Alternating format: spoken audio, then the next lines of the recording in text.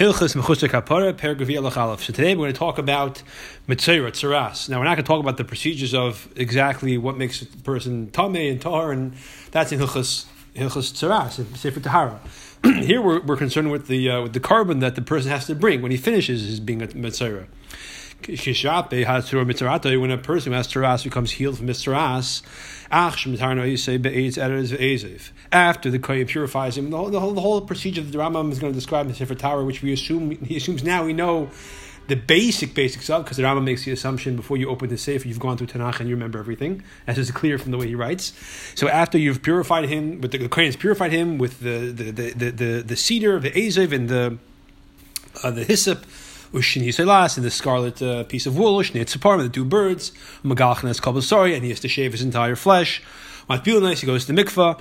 After that whole procedure, he's going to expound upon Hilchos Tzaras in the next Sefer Torah.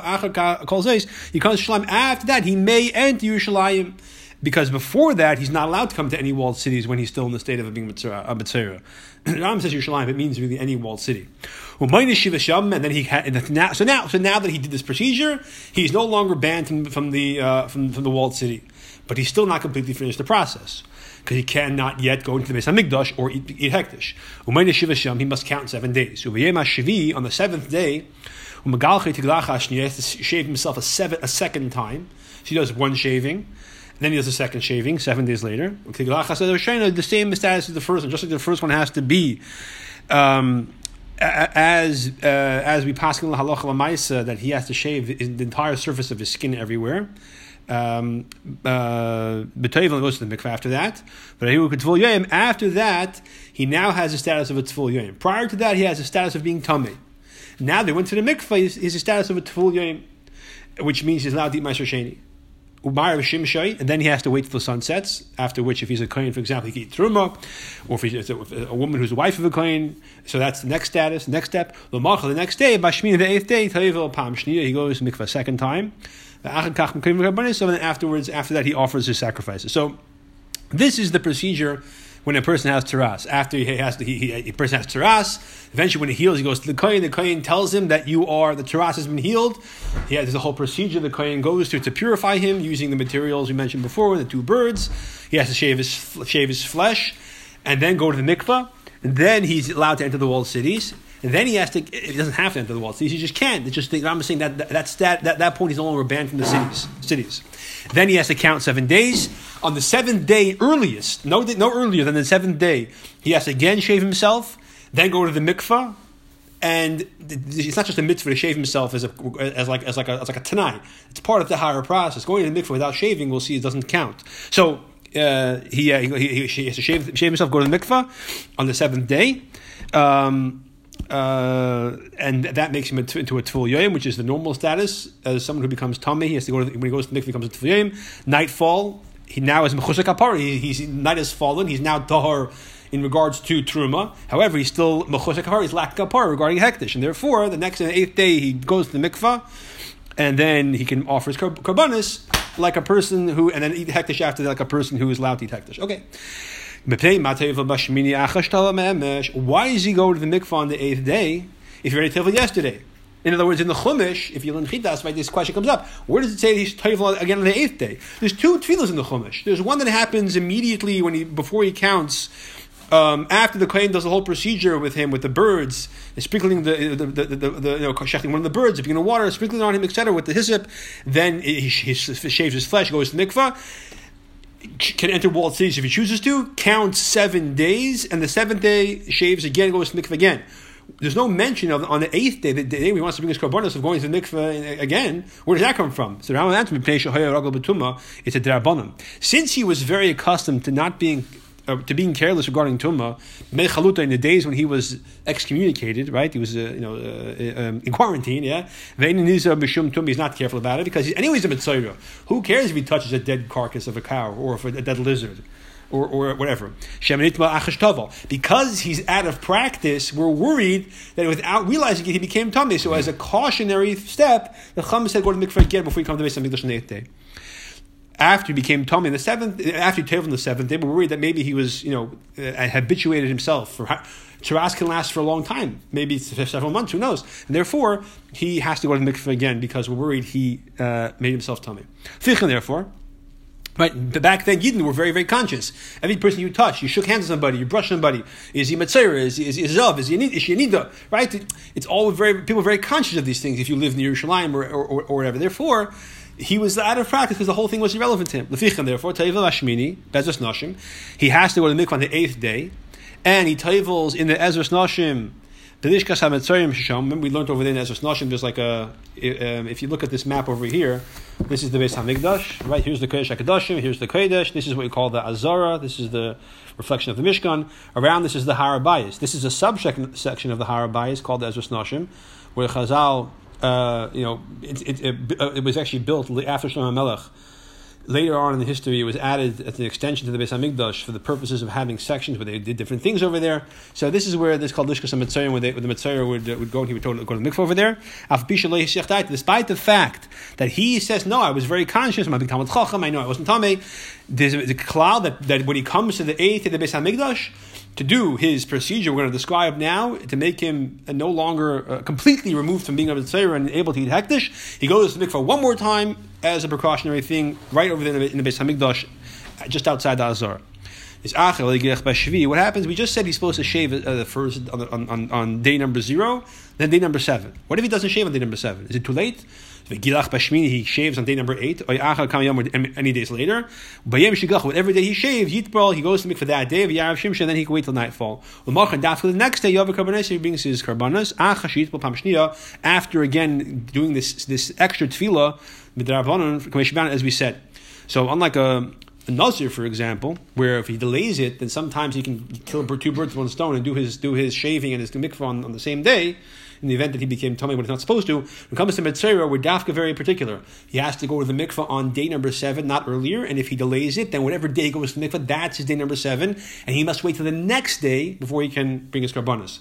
So he has to go to the mikvah on day 7, 8, 20, whatever it is, when he gets around to it. That then he has to wait till nightfall. Only then can he treat the following day as the day which is carbon candidate to bring his karbonos. What is the procedure we do with the Metzora as far as the karbonos goes? Right? This is not the discussion of how to purify from tzaras. That goes in Hilchos tzaras. The Metzora stands just outside the Ezras Yisrael. The Ezras Yisrael is this little strip of space, the easternmost section of the Azara, where anyone is allowed to come in as long as you're tahor. Connected Pesach Mizrahi, out just by the eastern gate, which we call the gate of Nicanor, Panel Meyer facing west. So if he looks, he can see the Kodesh HaKadoshim. Well, it's actually, the Kodesh. That's actually not true because the Mizbech isn't blocking his vision. But whatever. So, that's, by the way, where all those who are lacking kapara, those, Azav, Azava, Anida, it's not Anida, so Azav, Azava, a Yeleda, so when we give birth, and a Metzora, those 4 who need to bring the special karbanos, that's where they stand, the Eish Matarnas, and we do the procedure, the process to purify them, because they cannot come in Azara yet, but they have to be there to do sometimes do the procedure. Well, when it comes to a Zava, we said, all she has to do is put a donation in the box, and then she can assume the carbon was bought on her behalf. But should she come and want to stand there, that's as far as she can go. Sham Mashkas Society is also there. That's the same place where the Saitis, the women who have to drink the water, where they stand. And that's because we don't want to... actually, over there, the reason is because it should be a public place to embarrass her. She shouldn't be in as... not sure what the Rambam brings as I didn't over here, but anyways. Remember the Metzora, what does he bring?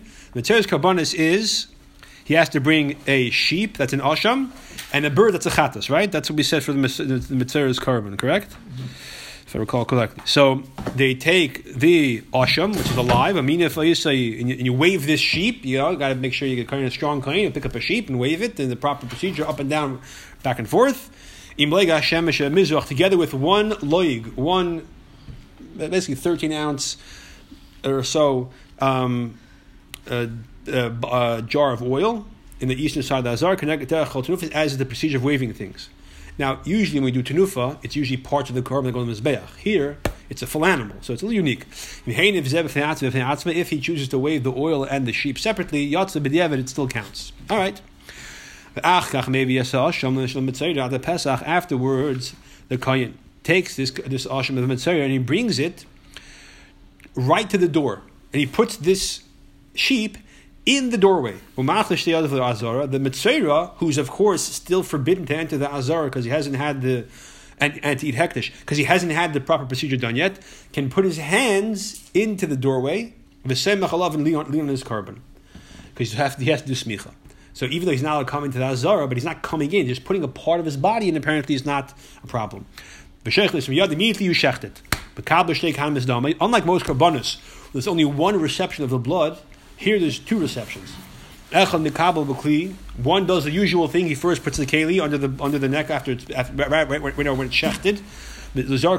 For the purpose of spraying the blood on the mizbeach, as is we describe in Ezra Mekayim in the morning, the asham mitzayra, where you spray it on the two corners of mizbeach. The other kohen, he receives the blood directly into his right hand. And he pours that blood that he collects in his right hand. I guess he cupped his hand like this, right? Into his left hand. And he sprinkles that blood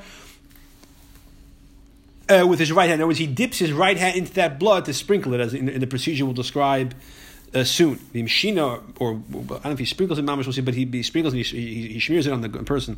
If the kohen receives the blood from the neck of the animal with his left hand, pasul, it is pasul. Base. I'm middle of a base. The kohen who received the blood in the keli, what he does normally is he takes the mizbeach. He first sprinkles that in the mizbeach the way he's supposed to, right?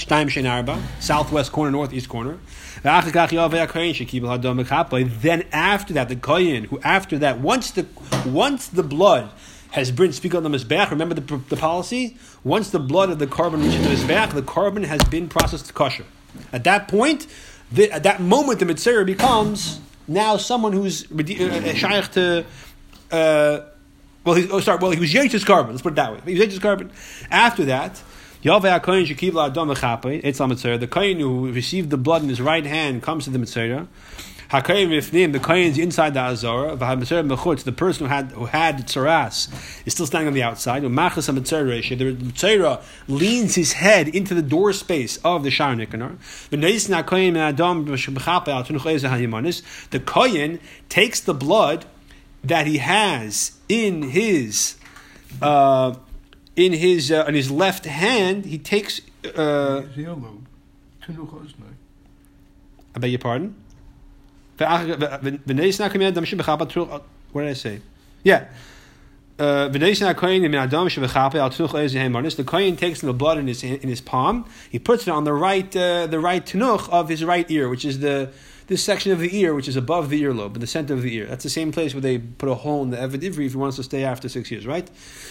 Now, when he says chapa his palm, I think he means his left palm, because he poured the blood from his right palm to his left palm, right? So the kohen then dips his right finger in his left palm, and then he puts some blood on the cartilage of his right ear. Then the mitzvah sticks his right hand into the Sha'ar Nikanor. Remember, he can't walk in yet; he's still in mechusar kapara. Then the kohen puts it on his thumb, and the Rambam doesn't specify this over here. I think elsewhere specifies that it's on his thumb. Not the top joint where the nail is. It's the one under that. I believe that's the case. I think Rashi and Chumash says it pretty clearly, if I recall, or someone says it. Anyway, that's the bohin yodai. The bohin means the thumb, but it means that joint over here. Then he puts in his right foot, and he puts the blood on his right big toe. Actually, the next parak the Rambam says what I said over here about which part of the finger. Okay, now exactly which joint on the toe? I think it's again the second joint, the joint under the joint under the joint where the nail is. All right. And he puts on his big right toe. If he puts on the left ear, the left thumb, the left toe, lo yatz doesn't count. After they do that, they can offer his chatas and his oila, because the asham brings he brings asham, a chatas, and oila. Good. So So first you have to do this procedure for his asham, and then you can offer the chatas on his behalf. Once you put the blood on his big thumb and big toes, remember part of the carbon he brings with the sheep, we said in the beginning of the halacha, was a leg of oil. He has to take that leg of oil. One kohen has to pour into the left hand of another kohen. The Rashi Chumash doesn't say that, but that's the severe. If the kohen chooses to pour into his own left palm, that counts. But ideally it should be a second kohen. It's good to know because there's only one kohen on duty that day, right? There's a way to do it. Then he dips his right finger, right index finger. Etzba means index finger usually. His right index finger into the oil in his left palm, and he sprinkles the oil 7 times facing the Beis Hamikdash.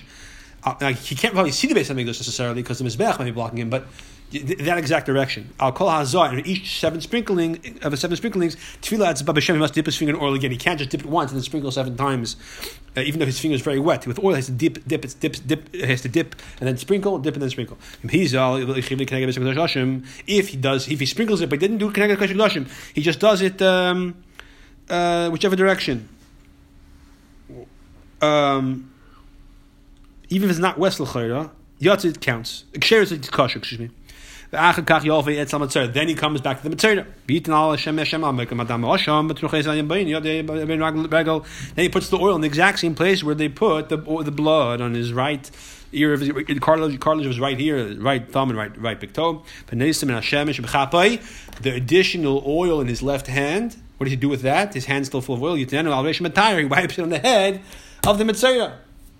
The imloy nasan, if he doesn't do that, lo yichiper, it's not kapara, right? Because the pasuk says, in Vayikra Peged Al Yitches, it says, "V'haneise b'shem nashar kaf akayin yitin al reisha matar lo yichiper lo v'akin l'tnei Hashem." Right, so he has to make sure he has enough oil that after he does these sprinklings, there's still oil in his left hand, which is obviously going to be some oil there, right? It's there, yeah. The shar loig, what did he do with the rest of the loig? Because a leg is 12, like a soda can. He poured how much in his palm? Whatever, a couple of ounces or 2. What happens to the rest of the oil? The kohen divide it, they eat it. This leg, the remainder of this leg of shemen is one of the 24 matnas kahuna. Gimel shiori haloig. The rest of the leg, it has the status of kodesh kedoshim, like the carbon asham that it came with, and therefore it's only in the azara. But this is going to dafka by male kahanim, not by their wives or daughters. Shar kodesh kedoshim, like any kodesh kedoshim. Sharei kukash asham, it's compared to the carbon asham. But also lechol milig Hashem, and you're not allowed to eat any of the kahanim. You're not allowed to consume any of this leg of oil. Achitin mimenu matan sheva matan habahinus. You have to first sprinkle 7 times. And then put the 7, and then put on the ear and on the big toes. If the kohen does eat it prior to doing that, like his chayim malchus, just like if he eats from a carbon before sprinkling the blood on the mizbeach, because the blood is the matir for the kohen, for the carbon, or just like the bezichin are the matir for the lechem upon him. This oil that you sprinkle and then put on